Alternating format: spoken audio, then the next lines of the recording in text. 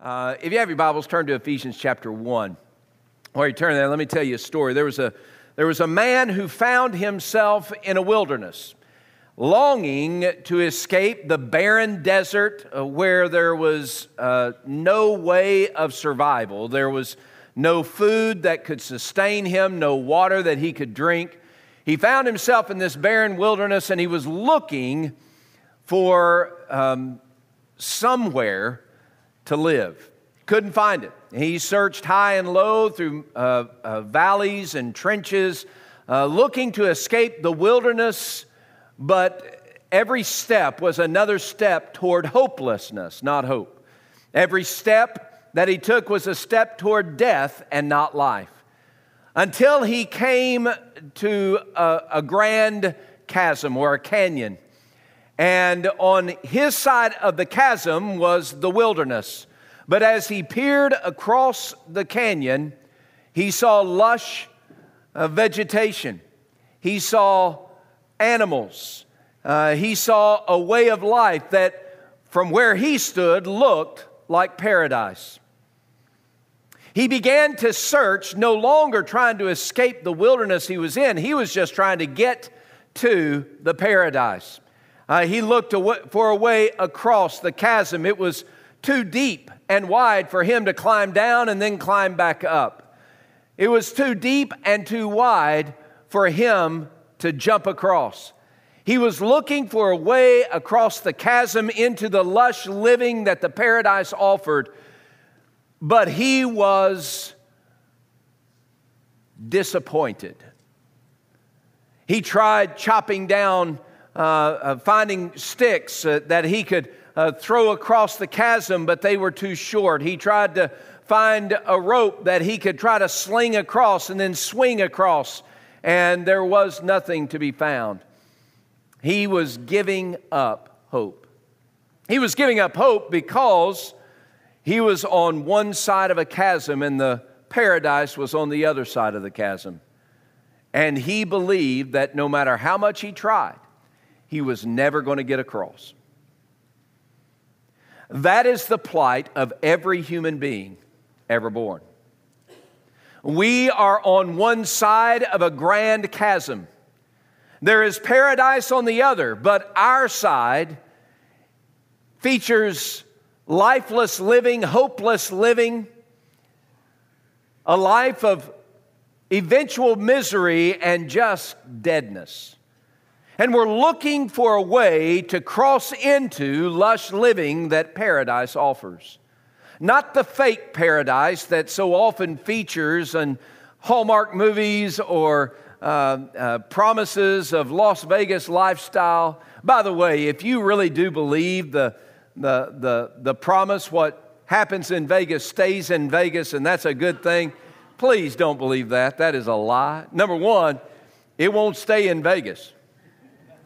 And number two, it will never satisfy your soul. And here we are looking for an answer to the riddle of our life's problem. We see the paradise on the other side. That's what we see. There is hope over there. There is life over there. There is meaning over there. There is satisfaction over there. But we're stuck on our side. And so, men and women, boys and girls, all around the world, every day that they are born until the day they die, are on this terminal wheel of misery, incompleteness. We try to numb the misery and the pain with all kinds of different fun things, but the misery remains. But God has provided the solution. In fact, the Scripture says that God has provided the way for us to cross the chasm from the wilderness wasteland of misery and death into the lush living of the fullness of life. A life that is satisfied and complete. And the bridge that crosses that chasm has a name. His name is Jesus. And for those of us who have tasted the lush living of God's grace and the forgiveness that Jesus offers, we can testify, and we do testify, that yes, I once was living a lost kind of life, filled with hopelessness and despair. But then I met Jesus, and He took me into the lush living of God's great grace and forgiveness. He brought me into God's family, and my life has never been the same since.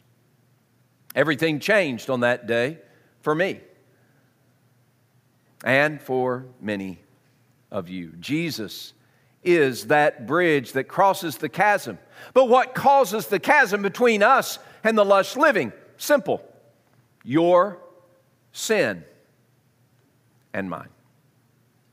Our sin has separated us from God, and we cannot do enough good stuff to make up for the sin, the bad stuff in our life. God doesn't operate on that kind of scales, kind of system. The reality is that your sin, no matter how slight you may see it, my sin, no matter how minor I might name it, our sin has separated us from God and destined us for a life in the wilderness.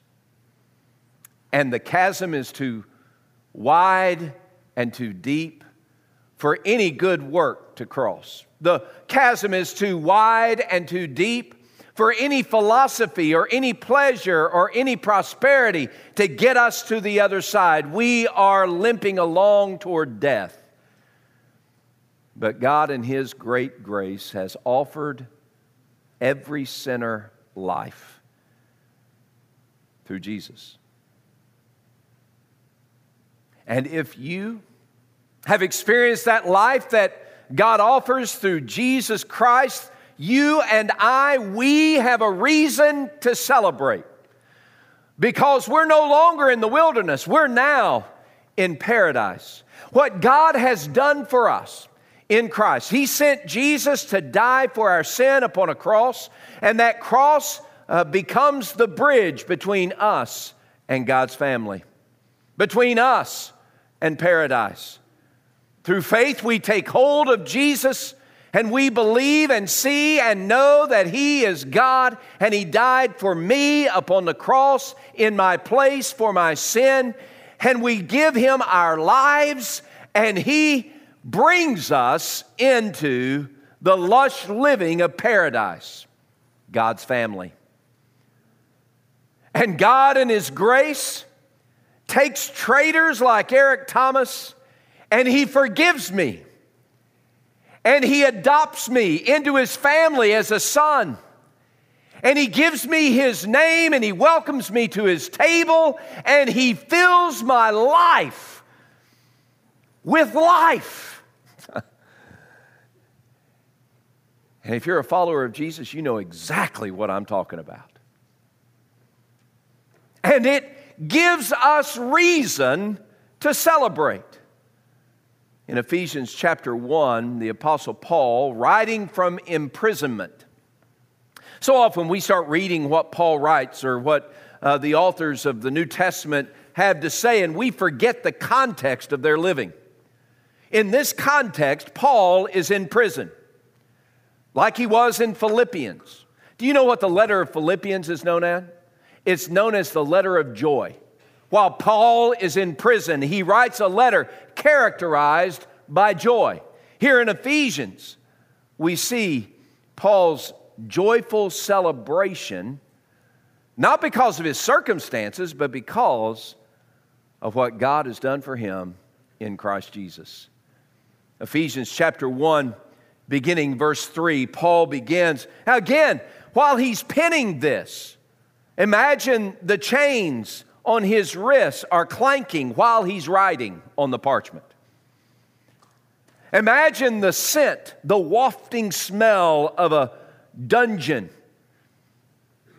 floating through the air. Imagine the pain of the scars on his back as he had been beaten.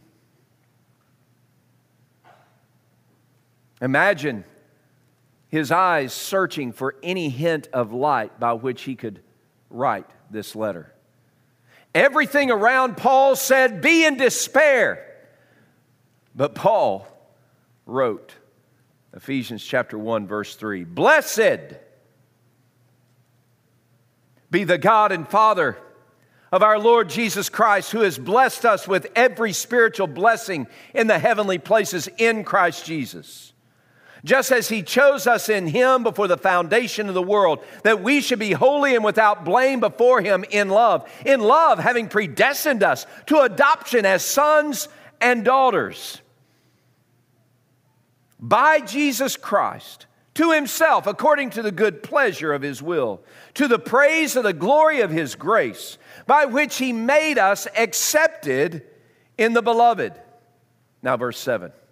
In Him, in Jesus, in Him, we have redemption through His blood, the forgiveness of sin, according to the riches of His grace. Friends, if you're a follower of Jesus, you have reason to celebrate. We're entering into the week of Thanksgiving, and how can we be thankful? If you're a follower of Jesus, you must be thankful. You must be thankful because no matter the dumpster fire of your circumstances around you, no matter the cultural chaos in which we find ourselves swimming, we have been forgiven and brought into God's family. Oh, friends, we celebrate. We rejoice. We give thanks because I'm no longer on this side of a chasm walking in the wilderness wasteland of despair and hopelessness. Now I'm in the lush living of God's family, surrounded by His grace and His mercy and His peace and His hope and His wisdom and His understanding. I am in God's family. I'm no longer separated from the promises of God. I'm living them because I'm a son or a daughter of God through faith in Jesus Christ. Today we celebrate because Jesus died so that we might live. Give thanks. Jesus died so that you might live. Ephesians 1:7, in Him we have.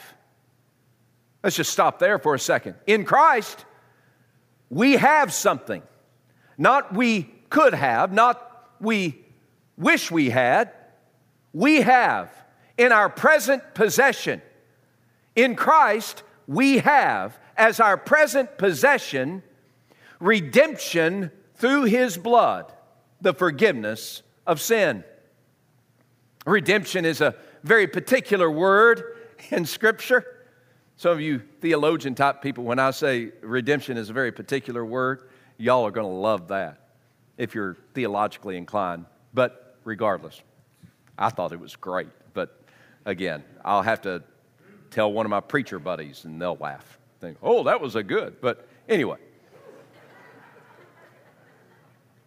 Redemption is a very particular word in Scripture. It means the price paid to set someone free.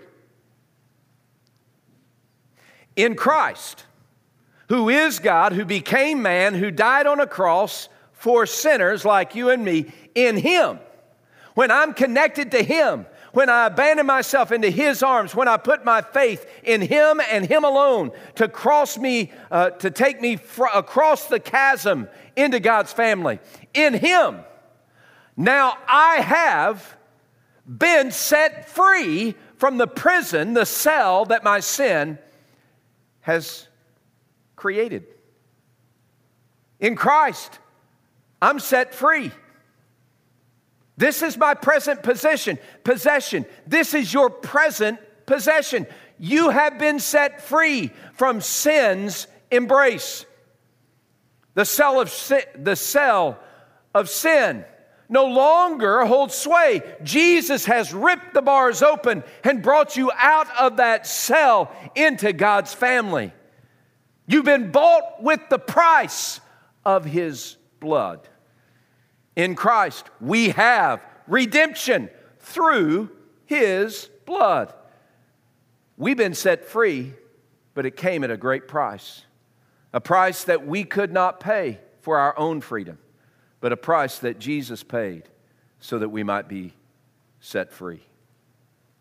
Jesus, who is God, died for sinners like you and me upon a cross, so that through faith in Him, we might be set free. Jesus died in my place for my sin, so that the particular rescue might be applied to me, so that I am now set free. Brothers and sisters, if you're a follower of Jesus Christ, Jesus has particularly, specifically, and intentionally set you free. We've been set free in Christ. We now have redemption through His blood, which means we have forgiveness of sin. Not only have we been set free from the cell that our sin has created and trapped us in, but we've also been cleansed from the guilt that our sin has stained us with. We've been forgiven. Forgiven for now, forgiven tomorrow, forgiven forever. The forgiveness is not based upon what I do. The forgiveness is based upon what Jesus has done. He is the sufficient and perfect sacrifice for sinners like you and me. It is through Him, His death, that I am forgiven and have life. We have reason to give thanks. And it may be dark outside, but the light of that glorious truth brings hope to every sinner's heart. Today, we celebrate because Jesus died so that we might be forgiven. But not only that, this forgiveness that God gives us through faith in Jesus Christ, this forgiveness loads us up with the riches of His grace. Now look, in Him, in Christ, when I am united with Christ through faith in Him, we have as our present possession redemption, rescue through His blood, the forgiveness of sin, and then this phrase, according to the riches of His grace. According to the riches of His grace. Good gravy, great sakes alive, do you understand what that means? It's a grace that not only is applied to us, we don't earn God's family. None of us do. Look, I've been a Baptist since before I was born. And not just any kind of Baptist, Southern Baptist. Southern Baptist. And not just any kind of Southern Baptist. I'm the son of a Southern Baptist preacher. And God in His humor made me then a Southern Baptist preacher. And I can tell you with absolute certainty that there is nothing about following the rules of Southern Baptist, Independent, Fundamental Baptist, Catholic, Methodist, Episcopalian, Pentecostal, non-denominational. Following those rules will never cross the chasm that our sin has created. Ever. But God in His grace gave us Jesus. And He built the bridge that all our efforts could never accomplish. It is all of grace, none of me. I don't contribute to my own rescue. Jesus, the King of glory, became the sacrifice for my sin so that through faith in Him, a faith that He awakens in my heart, I can now be part of God's family. And there's nothing about Eric Thomas that deserves it. It's all of God's grace. The forgiveness that I have received fills my soul, my life, my all with the grace of the living God. So every day is an adventure of this grace that has rescued me. But it's not just a grace that rescues. It's a grace that sustains and empowers and equips and strengthens me every day from here to heaven.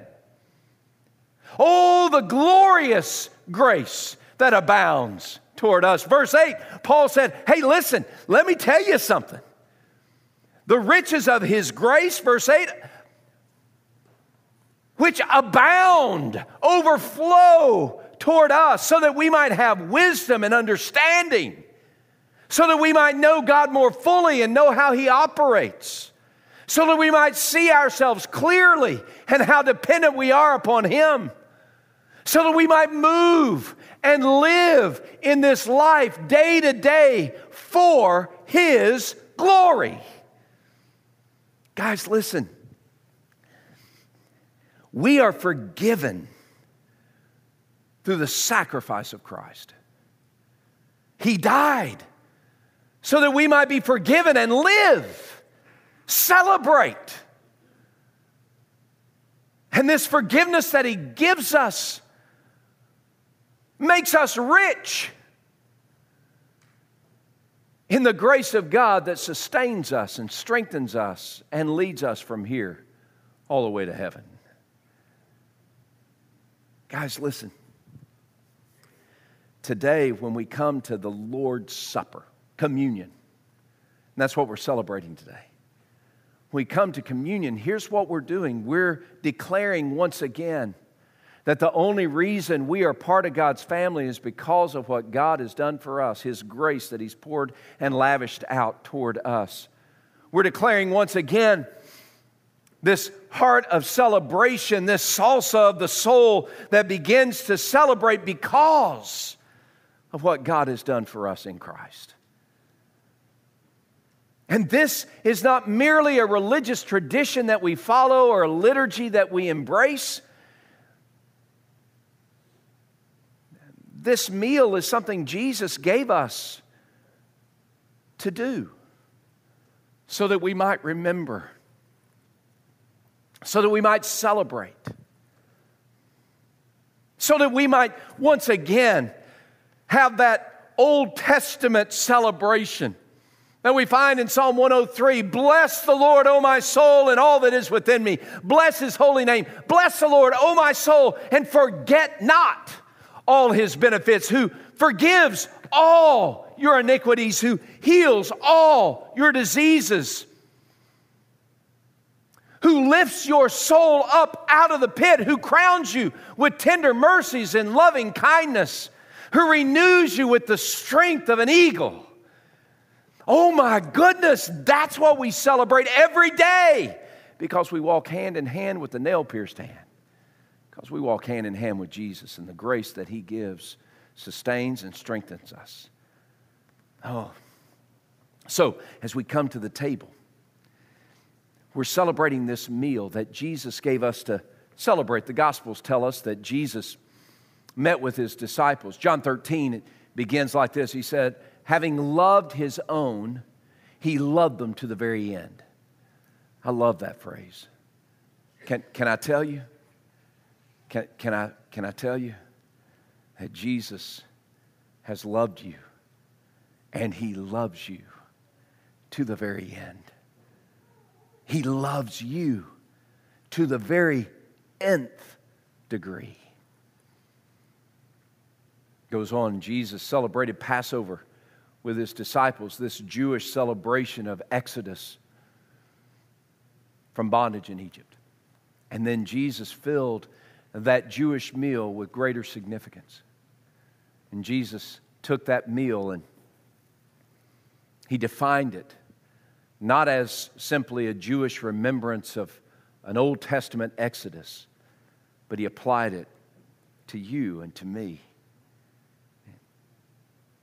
Scripture says He took the bread and He broke it and He passed it around, and then He gave that bread meaning. He said, this bread is a picture of His body that was about to be broken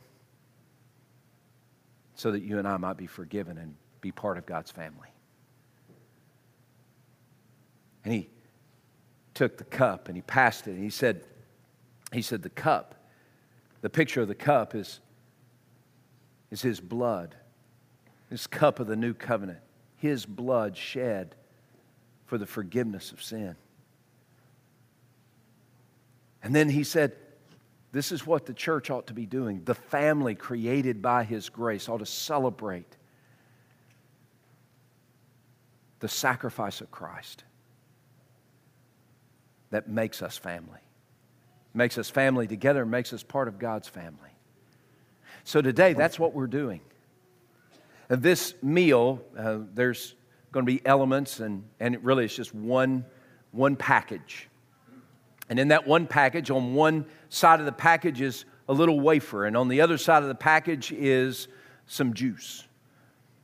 And if you're part of God's family through faith in Christ, this meal is filled with the significance of Christ Himself. We celebrate. We remember. If you're not part of God's family, and even if you're a religious person, if you're not part of God's family through faith in Christ, it's just a stale cracker and some weird tasting juice. That's all it is. But if you are part of God's family, this is what inspires us to celebrate. So that together we might declare, bless the Lord, O my soul, and all that is within me, bless His holy name. Blessed be the God and Father of our Lord Jesus Christ, who has blessed us with every spiritual blessing in the heavenly places in Christ Jesus, just as He chose us in Him before the foundation of the world, that we should be holy and without blame before Him in love, having predestined us to adoption as sons and daughters, inviting us to His table and giving us His name. Oh, we have reason to celebrate. Would you bow your heads with me, please? Oh God in heaven, as we have gathered here in your name and for your glory, I pray that as we prepare our hearts to take this communion meal, that you would once again remind us of this wondrous grace that you have given us in Christ. And spark in our hearts the gratitude that that grace elicits. Build in our soul a crescendo of praise to you for Jesus, who died for our sins so that we might live. And it's in the name of Jesus we pray. Amen. In a moment, our deacons, that's who's going to be standing behind these tables. They're going to stand behind the table, and then they're going to help you come forward and get one of the elements. And they've got some, if you can't come forward, they've got a tray and they can give you one of the elements. Now we'll walk through how to open and partake together. So you come and you get one of the elements and you go back to where you were seated and just wait for everyone to be served. And then we will celebrate together by taking communion as a family of faith. Gentlemen, would you stand? On the night that Jesus was betrayed, as He was celebrating the meal, He took a piece of bread, unleavened bread, kind of like our crackers, and He broke it and He passed it to His disciples. In this little contraption, on one side you have a little cracker, and on the other side you have some juice. If you'll turn the contraption so that the juice is on the bottom and the cracker's on the top. And if you'll just peel that top away, put the little cracker in your hand.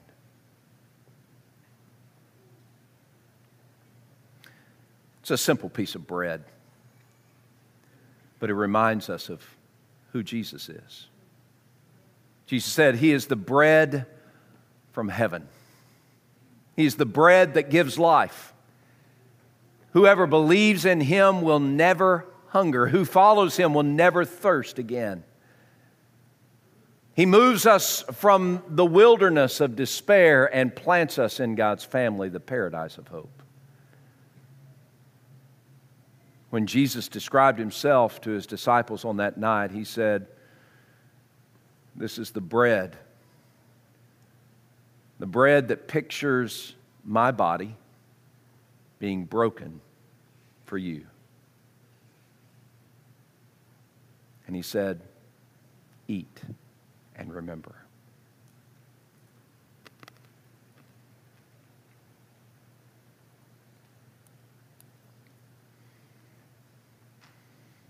After he broke the bread and passed it, he took the cup. So take your contraption and turn it over and gently peel back the top. When Jesus did this with his disciples, they had one cup. And they would fill it with wine, and then they would pass it among themselves. So when he says, when he talks about the cup, he's holding up the single cup, not a multitude of cups. What he said about the cup was simply this: this singular cup is the cup of the new covenant. My blood shed for many for the forgiveness of sin. Drink all of it.